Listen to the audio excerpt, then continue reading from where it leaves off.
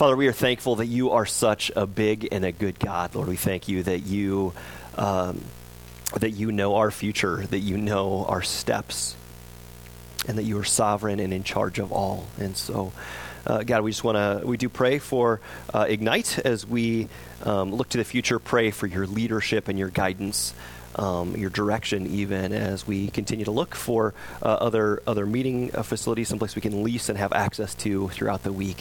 Pray that you would open doors that nobody else can, that you would direct us and have your way there. Just be honored, be glorified in us. Even in the meantime, God, as we wait, as we seek, as we continue to worship here, God, would you just capture our hearts? Would you keep us in step with you? Would you be honored and glorified and pleased with your church here at Ignite? God, we wanna be yours and follow you, and just have you take the rightful place of leadership here in our midst. Father, I pray now as we look into your word, I pray, God, that you would speak. We just open up our hearts and our lives to you and invite you to come and lead and direct and speak and minister, God, as you see fit. We entrust ourselves to you and this time to you, just to invite you to come, God, come and have your way. In Jesus' name, amen.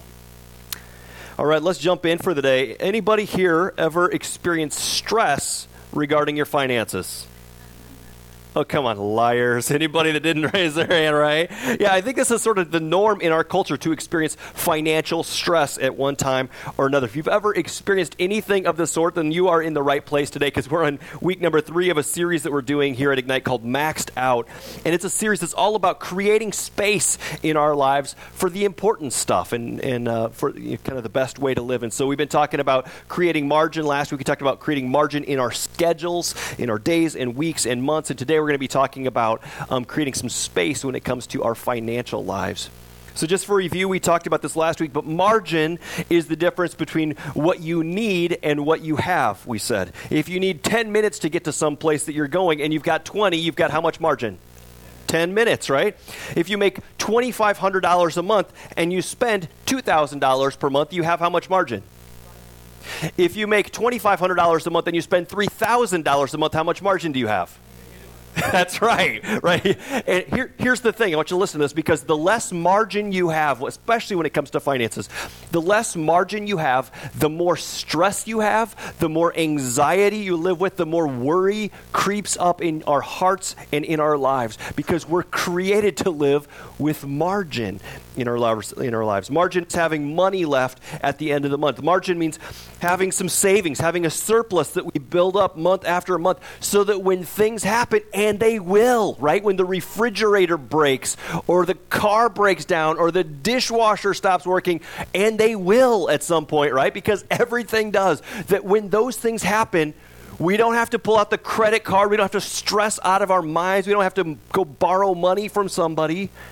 We can pay for it because we've been living our lives with margin, right? Margin, like even on a piece of paper, margins are the thing that keep you from the edge. It moves it in a little bit. If I were to write something and fill the page from top to bottom with no margins, it would literally create angst in you as you read it. And it would be hard to follow and hard to read, because we need margins. We need some space around the edges, some space in between things in order to live. Financial margin is something that realistically I don't think most of us have, but it doesn't have to be that way, and that's what we're going to be talking about today. Let me start out just sharing a story from my childhood and my family's, I guess I'll put it that way, when it comes to money. I say it that way because my parents got divorced when I was very, very young.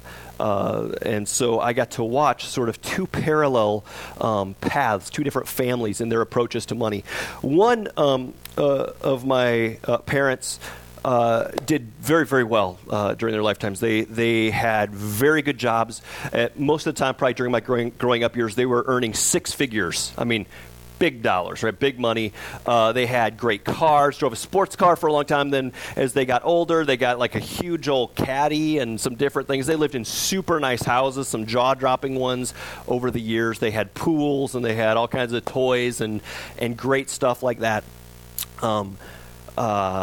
Went and took us on some super nice vacations, and I mean just sort of lived large during the years. So that's sort of one of the extremes. The other parent in my family, I would say, you're going to think I'm making this up, but I would say, I don't know if I could say the majority, but most of the time, a lot of the time when I was growing up, I'm not sure they made 5 figures.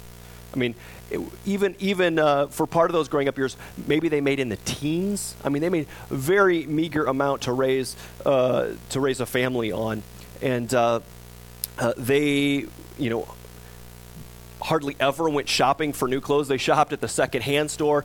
Didn't really do much with lavish vacations or anything like that. They didn't have the best and biggest new things. They didn't live in a huge house. In fact, oftentimes much of their lives they've lived in pretty meager houses. Never had a new car for most of their adult life. In fact, oftentimes their cars would be 10 or 15, sometimes more years old, right? Got real used and real comfortable with old cars. So both of my parents, so that's, you kind of see the extremes. You've got one making 6 figures, living large over here. You've got one barely making 5 figures over here with very, very, very, very little. Okay, so I've got a front row seat to be able to watch this as throughout my growing up here. So what's interesting is both of my parents are still living, and it's interesting to kind of watch now and be able to step back and look at how it's turned out a little bit. One of my parents is actually, both of my parents are retired now. One of them is retired and doing very well financially. They have no debt whatsoever. They live in a small house that's completely paid for. They have a nice car. They, are pretty well set up come what may, right? I mean, that kind of a thing. The other parent is not doing so well. They worked into their 70s, had to keep working into their 70s. In fact, at some point, had to move in with a family member because they couldn't afford to live on their own. They have stockpiles of debt and in fact are just teetering on the edge of bankruptcy. All the time. Now here's my question for you. I've painted a picture.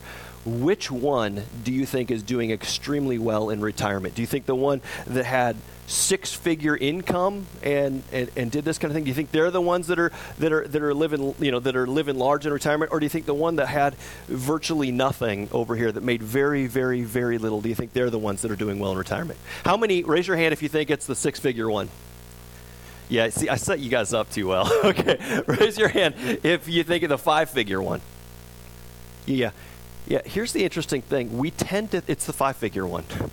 It's the one that grew up on nothing, had hardly anything throughout most of their lives. Here's the thing that's interesting to me. So often when we talk about having margin and space, we talk about having savings, we talk about getting out of debt. So often in our minds, we think of it as an income issue. We're like, the problem is that I don't make enough money. If only I made more money, if only I had six-figure income, right? Then I could have savings. Then I would have space. Then I could have margin in my life. As it is, I'm over here someplace and I just don't make enough. But friends, what we're going to talk about today and what I'm going to hammer hopefully over and over and over and over again is living with margin and I won't say never, but it's almost never, is hardly ever an income issue. It is a spending issue, it is a lifestyle issue, and it is a spiritual issue in our lives. And God created us to live with margin. Like I said before, the less margin we have in our finances, the higher our stress levels and our anxiety levels get in our lives. And what we're going to say, I love the song that we sang, the whole Jesus is better, because this is what I'm going to say. Jesus' way is better, right? I mean, Jesus offers, he says, you know what? I know that your culture lives with very little margin, with virtually no margin financially, but you can live with margin, and his way is better. It's better. You kind of tracking with me? We on the same page? You hear what I'm saying? Smell what I'm stepping in? All right. I just am amazed that so often we think that living with margin is an income issue. Let me just push into that just a little bit more. How many of us in the room have ever gotten a raise before? Okay, let me ask you this. If we think that living with margin is an income issue, how many of us that have ever gotten a raise before, did that solve all of our financial problems? No. How many of us would say that we've gotten maybe 6 or more raises during our lifetime? So did that take care of it? 6 raises. Significantly more money. Did that take care of it? How many of us that would say we've gotten 6 or more raises, how many of us would say, oh man, in the course of that time, I've started putting away 20 or 30 or 40% of my income in savings. I got completely out of debt. How many of us would say that's true? Right? Maybe one in the room, right? I mean, so often what happens is as our income increases, what happens? Our spending increases. Sometimes our spending increases at a higher rate even than our income. So we spend more and more. So we get a bigger house, we get better cars, we get more stuff, right? And we build that kind of thing up. But I want you to listen to the scripture. I'm going to give it to you in 2 versions. Proverbs 21:20. Listen to this. It says, the wise store up choice food and olive oil, but the fool gulps theirs down. And listen, this is in the New Living. It puts it this way. The wise have wealth and luxury, but fools spend whatever they get. Look at that. So I want you to look. The wise store up, and the fool spends whatever they get. You see that? It's not an income issue. It's a lifestyle issue, and it's a spiritual issue. I think it's a verse perhaps all of us need to memorize. A foolish person, the Bible says, devours or spends or gulps down all that he or she has. They spend every penny they make and then some oftentimes. A foolish person doesn't save anything but devours everything they get. Always wanting, always craving more and more and more. But the Bible says a wise man or woman spends less than they make. They save up. They have more than enough. In the house of the wise, there is margin, it's saying. There is more than you need. There are stores of choice food and oils. Notice it doesn't say, in the house of the rich are stores of choice food and oils. It doesn't say that because it's not an income issue. It's a lifestyle and a spiritual issue. The wise will choose a lifestyle with margin no matter how much they make or don't make. They will choose perhaps to live in a smaller, not quite as fancy of a house so that they can live with margin in their lives. They may not have the newest truck or car on the block. In fact, they might choose a vehicle that is much older but is paid for. The wise have stores of choice food and oil saved up. There is a wise way to manage our money, God says, and there is a foolish way. If I can say, and I don't mean this for you to take this personally, but it's true. Can I just say, as a country, and probably most of us in this room are God would say, according to his definition, are living our lives as fools financially. We spend and spend and spend and spend. And God says, that is the path of the fool. But he says, but there is a better way. Listen to this. 1 Timothy 6:6-10 puts it this way. But godliness with contentment is great gain. For we brought nothing into this world and we can take nothing out of it. But if we have food and clothing, we'll be content with that. Those who want to get rich, listen to this, fall into temptation and a trap and into many foolish and harmful desires that plunge people into ruin and destruction. For the love of money is the root of all kinds of evil. Some people eager for money have wandered from the faith and have pierced themselves with many griefs. Man, how many of us have seen people pierce themselves with many griefs in the financial world, or plunge themselves into ruin and destruction financially? Look at some of these stats that I came up with this week. It's exactly what God's talking about. In 1990, Americans had about $3,000 per family of credit card debt. Today, it's more than 5 times that. We can't stop ourselves from going deeper and deeper and deeper in debt. And as a result, we have pierced ourselves with many griefs. And we're paying on stuff for decades and decades and decades that we bought at Walmart or Best Buy or whatever. It's crazy. People also are overwhelmed by their financial situation. Listen to this. Fighting over money and the stress that comes from that is listed as the number one reason why people get divorced in America. Do you know that? We have almost a 50% divorce rate. It depends on the stats you look at. 50% of the marriages that start will end in divorce, they would say. And they would say the number one reason that people get divorced is because of fighting that happens primarily over the issue of money. Most Americans, they say, are 3 weeks away from financial ruin if they were to lose their job, and the government is leading the way on this stuff. I read this week that the American government, the U.S. government, in order to operate, spends 40% more every month than it receives. 40% more, roughly $120 billion a month they spend from debt. Isn't that crazy? $120 billion a year or a month. Man, you add that up, it becomes real money over the course of a year, doesn't it? I mean, it's crazy. It's craziness. I read an article a number of years ago, maybe 3, 4, 5 years ago, something like that, that reports, got some interaction from China, who is the U.S.'s biggest creditor, said Washington had only itself to blame for our current financial reality, and they called for a new global reserve currency. China scorned the U.S., and they said that the U.S. has a debt addiction and short-sighted political wrangling by the White House and by D.C. Isn't that crazy? We as a country and we as individuals are addicted to spending. We want more and more and more and more, and we go further and further and further and further into debt to get it. And in so doing, we pierce ourselves with many griefs, the Bible says. Those who pursue and go after money and stuff pierce themselves with many griefs. And I think all of us see this. I mean, we know this, right? The stress, the fighting, the anxiety, the worry. It's just not worth it. But God says there is a better way. You don't have to live that way. Godliness with contentment, it says, is great gain. It's better. It's huge, God says, infinitely better than the other ways of living. Proverbs 15:16 puts it this way: better a little with the fear of the Lord than great wealth with turmoil. It's better, right, to live with little, to live in right relationship with God, to even lead our financial lives God's way. It's better than to have great wealth and all kinds of toys and gadgets and houses and cars, but live your life filled with stress and turmoil that comes with it. God says it's better to live His way. It's better to live with contentment. It's better to live with little. It's better to live with margin in our lives. It's better. Better to live in the black than in the red. It's better to spend less than you make. It's better to have cash reserves and surplus. It's not an income issue. It's a lifestyle issue. It's a choice, and it's a spiritual issue. There's a better way. All right, let's get practical here. In order to live with margin and peace and that sort of better financial life from God's perspective, we're going to look at 4 things today.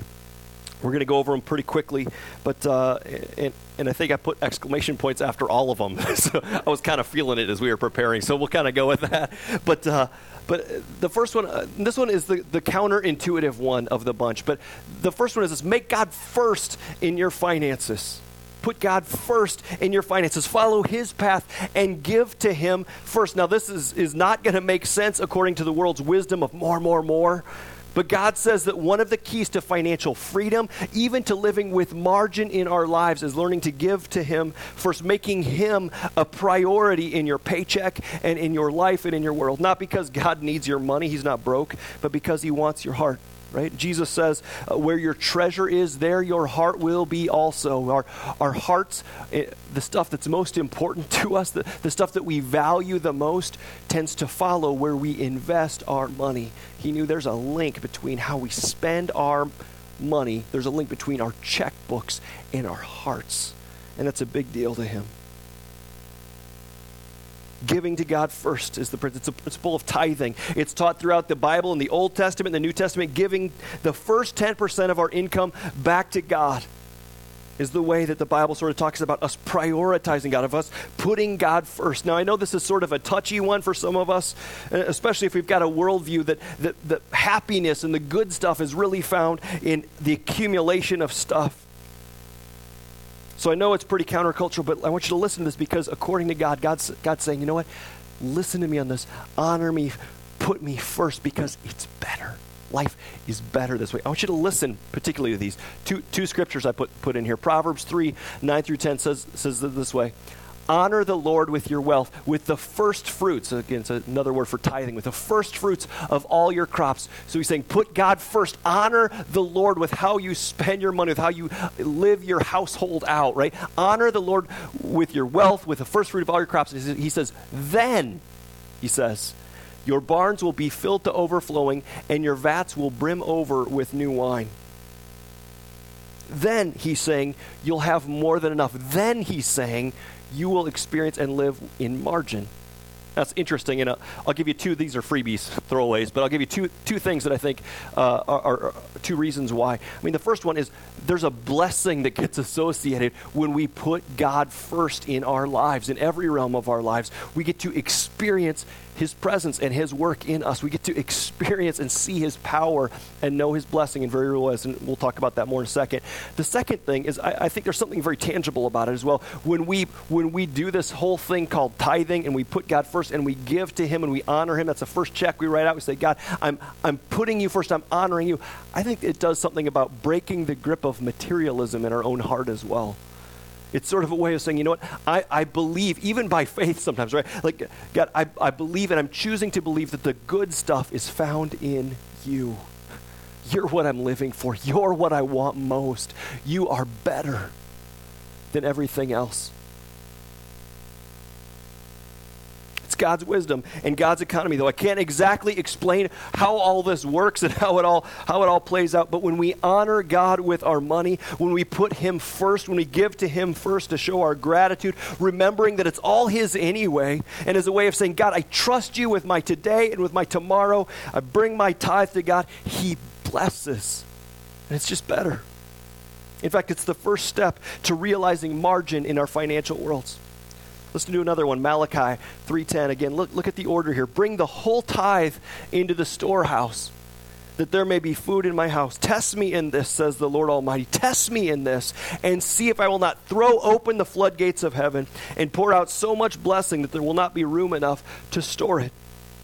It's a promise and a challenge that God gives us. He's saying, test me. I double dog dare you to put this into practice, to put me first in your finances and see if I'm not faithful. See if I don't take care of you. See if I don't bless you. He's saying it's better, right? Now, this is not a transactional thing like if you give God $10, he'll give you $1,000. I mean, it's not like that, right? It's sometimes God provides for us and shows his blessing financially, and it's true. He does. Sometimes he gives us peace even when there's not enough and we don't know how it's. Sometimes we just experience other kinds of blessing in life. It's not always all that tangible, but often I'm amazed at how often it actually is. When we trust him, when we put him first in our finances, how we see and experience and know his blessing in our lives. When we give to God, he blesses us back. When we put God in the place of leadership, when we make him our financial manager and the leader of our lives, he shows up in significant ways. We, as a family, we've tithed ever since Tina and I have been married, so it's 18 years. And we have seen this to be true over and over and over and over again. There's been seasons when we lived on very, very, very little. When we're back over here, like I was describing over here, we're back down towards this, and we were living on a very meager amount, and where it was gut-wrenching sometimes to have to write out that check and say, God, we're trusting you, yet we do it. And I'm amazed at the numbers of times and the powerful stories we've got of ways that we have seen the living God show up in our lives. Now, I have to say, I recognize that it can seem like a conflict of interest, and I'm the preacher boy, and I'm the church boy, and all that kind of stuff. And so I decided I want to have actually a couple come up, and Mark and Chris come up. Hey, what happened to that microphone? We got that? Oh, you got it? Good. But I decided to have them come up, and I just wanted to, I was talking with them recently. I think them kind of learning to put God first in this area in their lives, the financial, is sort of a newer kind of thing. And for them, and I don't know, maybe a month or two ago, they were telling me some stories of how they've seen God show up as they've done that. So I asked if they'd come and share a little bit with us. I'm going to ask them a few questions. So I know this is a newer kind of thing. We've baptized both of you guys in the last couple of years, and God's done some amazing work in your lives. But I'm sure the whole tithing, giving to God thing wasn't really the first thing in the front of your mind. Probably a newer kind of thing. Talk about your journey from how did this come up, and how was that for you guys? Back as a young adult, tithing just seemed unreal to me. It didn't seem like it made sense. That I guess. Watching my parents try to tithe, and they were struggling. They always seem to be struggling, but they did it anyway. And when we found Ignite, we couldn't have been in much a worse place financially ourselves. and so it didn't make sense then either. But we gave just what we could. It was the last check we wrote, and I was hearing things. I was constantly hearing the word tithe and the word tithe, and Chris was hearing the word tithe, and we went through the Dave Ramsey course, and he talks about tithing a lot, and it something started to click with me, especially when we're going through the Dave Ramsey course the second time, which we just finished last week. But thinking back about all that Dave Ramsey stuff, and I was actually starting to crunch the numbers and say, well, maybe we could start tithing. And Chris didn't even know I was looking at the numbers. We were talking about it on the way to church one day, and of course the message was about tithing that day. So we decided, okay, I guess it's time to do it. So, yeah. The following week we tithed, and it's now been the first check we write every week. But it seemed like right after we decided to start tithing, one of the cars broke down, and it was going to be $900 was the estimate. Like, where are we coming up with $900? It ended up, I was able to get the parts for $300, had someone fix it for me, and when I asked him how much I owed him, he said nothing. Well, okay, thanks. And then Chris was also blessed with a scholarship to... Why don't you let her tell? Do you mind? Do you want to tell? Oh, I don't want to talk. No. Don't give me the microphone. Let me pass it to Chris. Okay, that's fine. She can talk about something that she was blessed with. Yeah, that's fine. Well, I was blessed with a scholarship to a kids ministry class. And so we still had to come up with the rest of the money.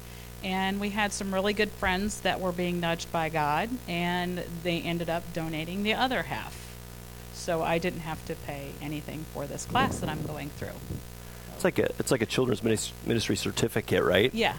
I'll have a diploma in kids ministry. Yeah. So, and then to top that off, the people who did, the friends who did donate the rest of the money, they ended up getting blessed the next week with a check from their bank that was double what they donated to us.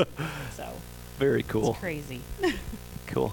Has it been a challenge, or has it been easy peasy since you? It's not always easy. I mean, we're going through a time now where the margin isn't as big as we would like, to be, but writing the check makes it seem easier. Showing the faith. We always seem to have what we need. I mean, I can't go buy a new pair of shoes every week, but please. But he knows not to give us necessarily what we want and not what we think we need, but what he knows we need. And we always have that. Yeah. Yeah. Any parting shots or anything else you want to share? No. Is it worth it? It was. Yeah, wait. Nope. This stuff is really for real. So. That's right. It works. Yes. That's about it. Yeah. Would you guys say that, experience significant blessing as a result of putting him first? Yes. Those Yeah. blessings, little blessings, like, you have to go to the grocery store and you need to get some buns, and friends send you home with a big thing of buns. You think that's not really a blessing, maybe, but it is. Yeah. Yes. I didn't have to go to Providing the store. food. Yeah, totally. But God providing in cool ways. Yes. All right, let's thank him. With this little thing. Cool. Thanks, guys. I don't know, just cool. The way they told me this right after it happened, and they're both just lit up. I mean, they started tithing, and God provided a way for her to go back to school for free, right? I mean, like how crazy is that? And cars break down, and it gets paid for. All kinds of things like this. But just like she said, this stuff is real. I mean, and I could, maybe you just write that off as a fluke. But I'll tell you what, we could, if we had time. There's dozens and dozens and dozens, probably hundreds of stories like that in this room alone, where people can tell you, like, man, I honored God. It was a faith gig. I was scared to death. I wasn't sure how it was all going to work out and how this was going to happen. But I honored God. I put God first. I stepped out financially, and I saw him show up in my world. God says, you put me first, and there's blessing. It's better. So let's go on. Second thing I just want us to look at quickly here, and we've kind of already been talking about it. Pop that up if you would. Is save something, is what I said. Is this locked up? There it is. Save something, right? For heaven's sakes, would you save something? Would you start putting some a regular, planned, preset amount, start saving it and putting it away so that when stuff breaks or when things happen, because they will, that we are set up and prepared, right? We read Proverbs 21:20 earlier. The wise man saves for the future, but the foolish man spends whatever he gets. And then Proverbs 6:6-8 puts it this way. Go to the ant, you sluggard. Consider its ways and be wise. It has no commander, no overseer or ruler, and yet it what? It stores its provision in summer and gathers the food at harvest. What's it saying? The path of wisdom, God's wisdom, equals saving, right? Equals saving, putting away, preparing for the future. Don't spend everything you've got every month. Don't be a fool, the Bible says, but be wise and save for the future. And the reason I'm saying that as well, I'm just saying save something, right? It does, even if it's a small amount, start putting it away month by month by month. I've shared before, but we do automated that way. We transfer it to a completely different account, and in fact.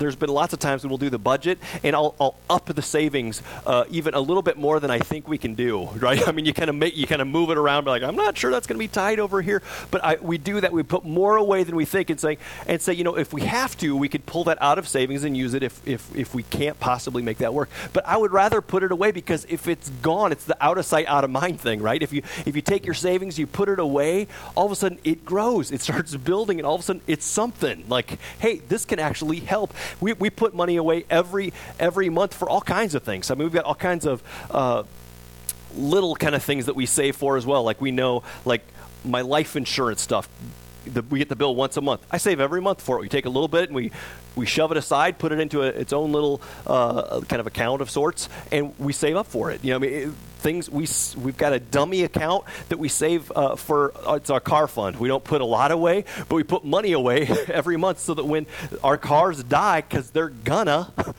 that we've at least got something there, a little pool that we can say, this is what we have to spend on a new car. A new car, yeah. Not a new car, but an old car, but new to us, right? You do that for all kinds of things, so that when stuff happens, we've got a car repair fund, right? That you put money in every month. Every month we're putting stuff in there, and it builds up, so that when the water pump goes out, or needs new tires, or the transmission drops, or whatever, we've got something that we can fix it with, right? And what does that do to your stress level when you've got money sitting there for the bills that you need? Your stress level starts going down. You're like, you know what? It's a bummer. It still sucks. I never want to spend money on car repairs. I don't ever want to replace my refrigerator. I don't. But it's a totally different deal if you've got the money sitting there. You can be like, okay, God provided the money. We've got it. Let's do it. It takes away the stress. Oh, Proverbs 13:11, even if you're just saving a little, he who gathers money little by little makes it grow, right? He says, you store that up, you start doing it regularly, and all of a sudden, you've got something, right? Okay, keep going. We could spend a lot of time on that savings one, by the way. I'll say this at the end again, but the wise man is not the person that knows that they should save. That is not the wise man or the wise woman. The wise person is the one who does it, right? Who puts away the money month after month after month after month, so that when stuff happens, you're ready, right? You're prepared. The Bible has a ton to say about being prepared. Anyway, let's go on. This one, declare war on debt. Man, just like we talked about at the beginning, our country, the culture of our world right now is just like, it doesn't matter. Just spend it. Just buy it. Pull out your credit card. You need this, right? You need this new TV. You need to have Blu-ray. You need to have a new car. You need to have this and that. I mean, all these kinds of things. That's the messages that get pumped into our home, onto our TVs, onto our Facebook feed, on everywhere, right? Over and over and over and over and over. It's just not true, though. We don't have to live that way. You can choose to do it. Listen to the scripture. This is kind of the quintessential one. Proverbs 22:7 says, the rich rule over the poor, and the borrower is the servant, means literally the slave to the lender. Can I just suggest, most of us are living as slaves. Does that word make you cringe a little bit? It should, right? We're Americans. We don't like these words. Most of us have chosen again and again and again to live our lives as slaves. We've taken out the credit card so easily and swipe. We can't pay the bill. Now we've got 15% interest on it. We can't pay the bill. So we pay a little bit, and then it gets bigger. And then the next month, something else happens. Or we have no savings, no reserves, so something happens to our car, and what do? Here's Visa. Here's MasterCard, right? And now we've got thousands of dollars worth of, that's building on there. The average American family has $15,000 of credit card debt. At 15% interest, we'll be paying on it for decades. For decades. We're paying for stuff that we bought 10 years ago that probably doesn't even work anymore, right? I mean, like, we're still paying on it month after month after month. There's a better way to live. God's saying, man, be careful, because when you and I go into debt, we are enslaving ourselves. We're saying, you know what? I'm going to pay on this for the next 5 or 10 or 20 or 30 years. God's saying, be real careful. Be real careful. He doesn't say don't get a mortgage. He doesn't say don't go buy a house or something. God doesn't say that. He's just warning us that you're enslaved as we accumulate debt, especially stupid debt, credit card debt and all that kind of stuff. Don't do it. Don't enslave yourself. And if you are in a place where you've got a ton of it, he's saying pay it off as soon as you can. The average American right now spends 47% of their pre-tax income on debt repayment. Half, roughly. Half of who would like a 50% raise, right? Like, can you imagine? What if we don't have to live in debt? What if we don't have to live enslaved? What if we were to declare war on debt and make it a priority to get out of debt? Imagine an extra $1,000 or $2,000 or $3,000 or $4,000 a month. What if we chose to take some short-term losses, to live with less, to live a more meager life right now so that we could get out of debt, so that we could pay that stuff off?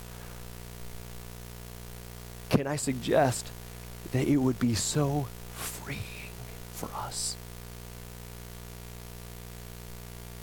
Because the thing about debt, too, the other part of enslaving, the other part of the enslaving deal is we're making a promise assuming that nothing will change. Well, what happens if Cat goes through another round of layoffs, right? What happens if the economy tanks and we lose our job?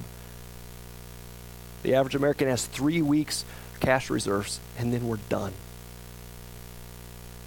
God says there's a better way.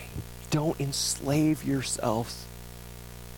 Some of these guys just have been through the Dave Ramsey course. I told them, I'm like, you're going to hear a repeat, man, of what you guys have been talking about for like the last 10 weeks. But, man, there's a better way to live. Imagine what it would be like to live in your reality, to come up with a plan even and start walking it out, that you could walk out of debt and into freedom.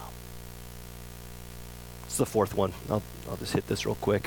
The fourth one is to create a budget, come up with a plan, but not just come up with a plan. Like, a lot of people have come up with a great budget and a great piece of paper, and then they kind of shove it in the file cabinet and spend however they want, right? The hard part of this is actually doing it, right? Following through on the plan. But man, if we want to learn to live with freedom and margin in our finances, this is a must do, right? To come up with a plan that's honoring to God. A plan that includes living with margin and storing up, having some savings and some cash reserve. A plan that includes getting out of debt as quickly as you can, freeing up those funds. But imagine what it would be like to live with margin like that, to live this out and see the fruits of living out this plan over the next 3, 4, 5, 10, whatever years that it would take. Listen to this. Proverbs 21:5 puts it this way. The plans, and I underlined that on purpose, the plans of the diligent lead to profit as surely as haste leads to poverty. Haste. Are we ever hasty in our spending decisions? Right, 25% of all commercial purchases are impulse buys. Right, is we just see stuff, we want it, and so we buy it. Right, we never think like, can I afford this? Do I have the money? We just buy it. We want it, and we buy it. There's a great Saturday Night Live skit I think it's Steve Martin and somebody else. You should Google it, look it up on YouTube. But it's this whole thing, and they're like, I don't understand. I mean, the one guy's saying, if you don't have the money, don't buy it. And Steve Martin's on there going, now, I don't understand. So if I see something I really like, I buy it, right? And the other guy's like, no, if you don't have the money, don't buy it. And so they're kind of playing on this whole idea of this impulse buying that we as Americans are just saturated with. Like, if you want, sure, go buy it. Doesn't matter. There's no interest for 36 months, right? It's like free, except it's not, right? But that's exactly what the scripture is getting at, man. That impulse buying, that in our purchases, it says leads to poverty. Whereas the plans of the diligent leads to profit. Oh, can I tell you one more story and then I'll wrap it up? I read this great article this week. It was challenging and great at the same time. But they took a whole bunch of Christ followers, neurologists took a whole bunch of Christ followers, hooked all the stuff up to their brains and that kind of stuff to monitor brain activity. And they brought them in and they said, okay, we want you to recall or tell us about a time when you experienced God, maybe a powerful worship time, maybe a time that God really spoke to you, maybe a time that you saw his provision or you knew his voice or his smile on you or whatever. And they had all kinds of images around the room of Jesus and stained glass. They had Christian music playing in the background. They were trying to create an atmosphere where people could really think about God and think about his work in their lives. And as they're retelling these stories, as they're thinking about God, they're monitoring brain activity. And they found, there's one specific area, there's lots of areas, but there's one specific area that was really activated in the brain and created some specific hormones and that kind of stuff were released at that moment. And they said, aha, this is the part that we're going to keep an eye on. Then they took another, it was significant brain activity, I should mention. It was easy to see, easy to monitor, easy to record. Then they took another group of people into a room and hooked them all up and all that kind of stuff. And they said, okay, here's the thing. This group, they had pictures around the room of like new boats and like Ferraris and iPads and electronic stuff. They had all kinds of things. They said, we want you to tell us about a time when you purchased something. And it was a buzz. It was awesome. You got something that you've always wanted. And they were measuring this, and so they got people telling stories about, oh man, this one time I went out and bought this car and it was awesome, or I went and got this huge TV and the biggest sounds of the subwoofers that shake my entire house, and I mean it was awesome. And they got them telling stories about that. The interesting thing is it targets the exact same part of the brain, the exact same hormones are released. Jesus says you cannot serve both God and money. He says you will hate the one and love the other, or vice versa. You'll love the other and hate the other, right? I mean, that kind of a thing. That's exactly what the study was finding. He's saying, what? We as a culture have substituted stuff for God, even in our brain chemistry. We've lived our lives to go after the buzz of purchasing, but the only thing is it never lasts. So then we got to go get something else, and then there's a newer, shinier thing, and something else, and we go and we purchase, and we purchase, and we purchase, and we purchase, and we think, man, this is it. This is the good stuff. But so slowly that fades. We have substituted right relationship with God. We have substituted worship of God. We've substituted relationship with God for stuff. And you know what God says? God says, you know what? Going after stuff will pierce you with many griefs. It'll lead to financial ruin. It will lead to hardship and loss. But Jesus says, God says, but there is a better way. There's a better way. We can live our lives by honoring God first, by aligning ourselves with his plan, by even giving to him first as an act of faith, by declaring war on debt, by saying, I have got to get out of this, and walking that path month after month of learning to get out of debt, saying no to debt as much as possible to try and walk that path. Saying yes to savings, to creating surplus margin in our financial worlds, and putting all of these things into a plan in which you live out month after month after month. God says, you know what? That leads to blessing. That leads to margin. That leads to peace. Wise men and wise women are not those that know it, but those that do it. My hope and my prayer for us today is that we will be people that go home today and put these things into practice because we need it. We need it in our lives. Let me close this in prayer. Father, we thank you for your word. We thank you for your truth, even though it's hard for us to hear, hard for us to swallow sometimes. Lord, we know that it is true. We know that you have our best interest in mind. And so, God, we open up our hands, our hearts, our lives, even our pocketbooks this morning.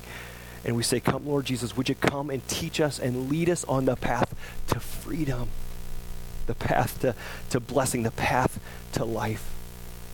Father, forgive us for too easily and too cheaply walking the path that goes after stuff and money and riches and pleasure and whatever.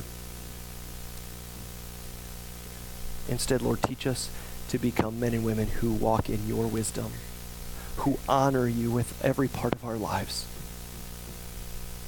Help us to become men and women who walk your path that leads to freedom and life and blessing. We need you, Jesus. We offer ourselves to you afresh this morning, Lord. In Jesus' name. Amen.